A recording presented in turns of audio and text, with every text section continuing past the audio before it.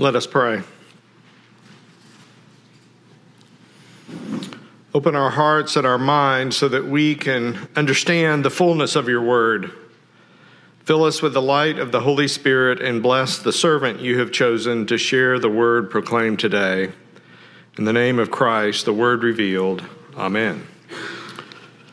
So our second reading today comes from the Gospel of Luke, chapter 10, verses 1 through 11, and then 16 through 20. After this, the Lord appointed 70 others and sent them on ahead of him in pairs to every town and place where he himself intended to go. He said to them, "The harvest is plentiful, but the laborers are few. Therefore ask the Lord of the harvest to send out laborers into this harvest. Go on your way. See, I am sending you out like lambs into the midst of wolves. Carry no purse, no bag, no sandals, and greet no one on the road. Whatever house you enter first, say peace to this house. And if anyone is there who shares in peace, your peace will rest on that person. But if not, it will return to you. Remain in the same house, eating and drinking whatever they provide, for the laborer deserves to be paid. Do not move about from house to house. Whenever you enter a town and its people welcome you, eat what is set before you. Cure the sick who are there, and say to them, 'The kingdom of God has come near to you.' But whenever you enter a town and they do not welcome you, go out into the streets and say, 'Even the dust of your town that clings to our feet, we wipe off in protest against you.' Yet know this, the kingdom of God has come near. Whoever listens to you listens to me, and whoever rejects you rejects me, and whoever rejects me rejects the one who sent me."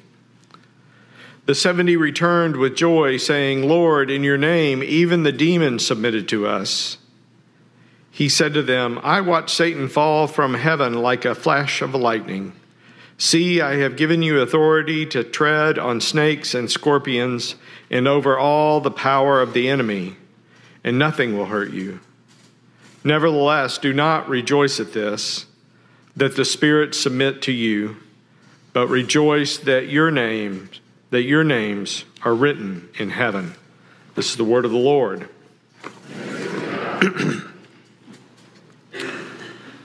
So one of the great joys or struggles maybe of being a preacher is letting the Spirit bring that text to preach on to you. It's difficult sometimes to want to find a text that meets maybe your worldview or where you might be thinking. And thankfully, a long time ago, somebody created the lectionary text, which is a 3-year cycle of text for us to preach. And I am preaching from the lectionary today. But that's very helpful because it gives us lots of liturgical help and music help we can work on. But it also maybe makes you preach some things sometimes you wouldn't normally preach. Sometimes you look at a lectionary text and go, "I'm not preaching that. There's no way." But there's other times you get two fantastic readings like we have today that are really excellent for us to ponder during a difficult time in our world. So first, we hear the story of Naaman, the commander of the Syrian army. They'll give it the modern name. He's from that area of Syria, and I think it's important we kind of understand the historic piece of that. And thank you, Greg, for reading that for us. So in the first verse that we heard today, Naaman, the commander of the army of the king of Syria, was a great man.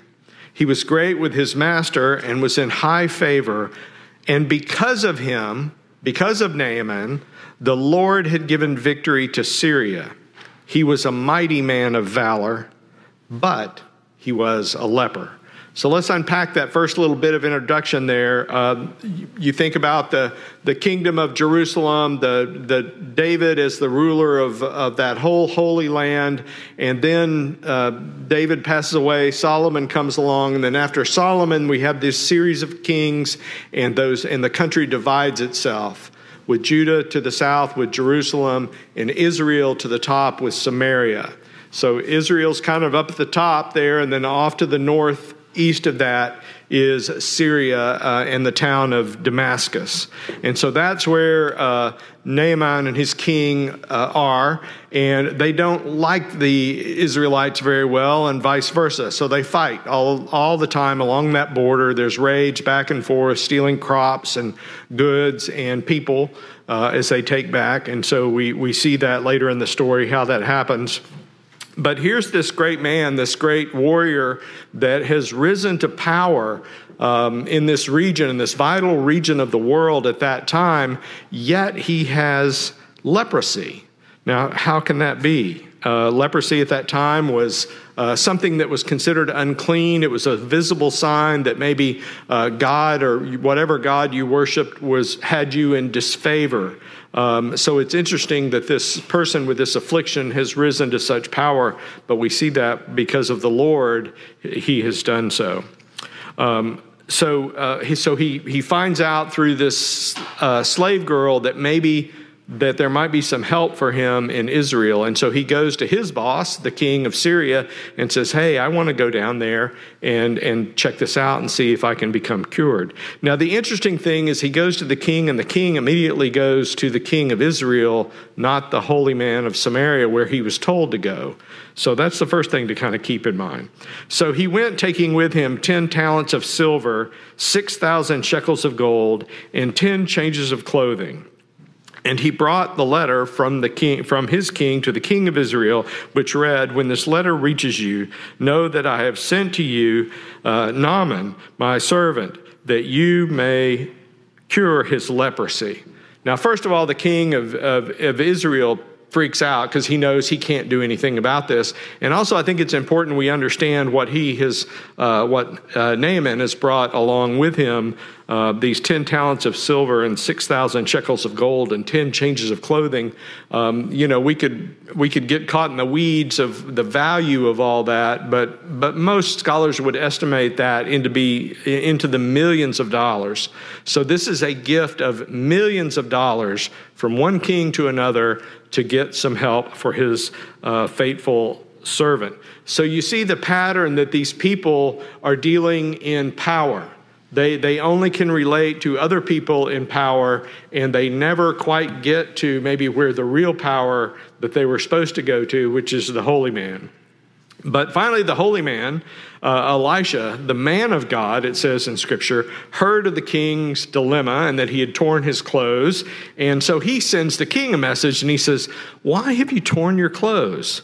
Let him come to me and let him know that there is a prophet in Israel.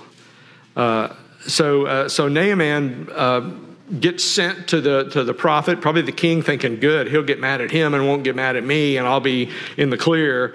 But Naaman is not happy with this. He wants the king to take care of this, and so, but he follows along and he goes to where he's supposed to go. Elisha is so convinced that this is going to work that he doesn't even come out and talk to him. He just sends an unnamed servant out there, which infuriates Naaman. I mean, he's upset. He's so upset he won't do it. He walks away. His servants intervene, and as you heard this morning, say, no, give it a try. I mean, kind of basically, what do you got to lose? And so he dips himself in the Jordan 7 times, and according to the word of this man of God, his flesh is restored, the flesh of a little child, and he is clean. Now, it's important to understand that last little sentence, too, because children in that day and time weren't really seen with the importance and reverence that we see children today. So to call this great man a little child was basically saying he's no longer significant in this world, but he is made pure. So for me, this reading that we've had here is for God pointing to us and telling us that in the kingdom of God, the ordinary is always mightier than the powerful and the wealthy. God led one of the most powerful and wealthy men in this very important region in the world to be healed, and it's done with simple river water No grand ceremony, no great fire and smoke. I mean, I think about the Wizard of Oz, when the curtain pulls back and you see the wizard and he's got his hands on those levers and he's creating all that stuff. I mean, that's what they wanted, but that's not how it works. David Forney, one of my professors at Columbia Seminary, in writing about this text, said this: Naaman and this large entourage with all these gifts comes to Elisha to receive this personal healing. But contrary to his expectations, he's greeted by an unnamed messenger who gives him a simple cure for his affliction. But for a man like Naaman, this is just not how it's done. A proper healing has the prophet personally in attendance, calling in a loud voice upon the name of his God, waving his hands over the spot of affliction, and it cures him. But the power in this story is not in or localized in wizards and kings and wealth, or standard operating procedures, or the presence of some famous river. God's providence comes from the suggestion of a young slave girl, the words of some lowly and unseen prophet, the encouragement of servants, and washing in a river of really no importance. The healing power of God resides in the ordinary. Now let's look for a moment at how God chose to live among us. God broke through time and space and became flesh and lived among God's people. And how did he come to his people? Did God appear as a magnificent warrior dressed in battle gear, a great king, or a powerful prince? And where was God born? The temple in Jerusalem would have been a great place. That was the locus of that faith. Maybe some grand palace somewhere, or some major city that was responsible for trade and industry in that time. But no, God chose the ordinary. A simple carpenter and his wife for parents, a backwater town that no one had ever heard of. His place of birth was actually a lowly feeding trough for animals. Jesus didn't go to the best schools of the land. He didn't study under the holy, chosen people of his faith. He didn't join the army and rise through the ranks or become a wealthy merchant. I mean, isn't that how powerful and important people become so powerful and important? Jesus' early life is so ordinary that no one even thought it important to write about it. Jesus was just an ordinary guy from an ordinary place that changed the world. Sometimes it's more difficult for us to see God in the ordinary. We tend to only want to see God in the grand and the glorious, the powerful.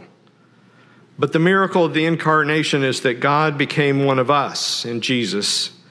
And Jesus was so ordinary that there's not even a description of his physical appearance in the New Testament.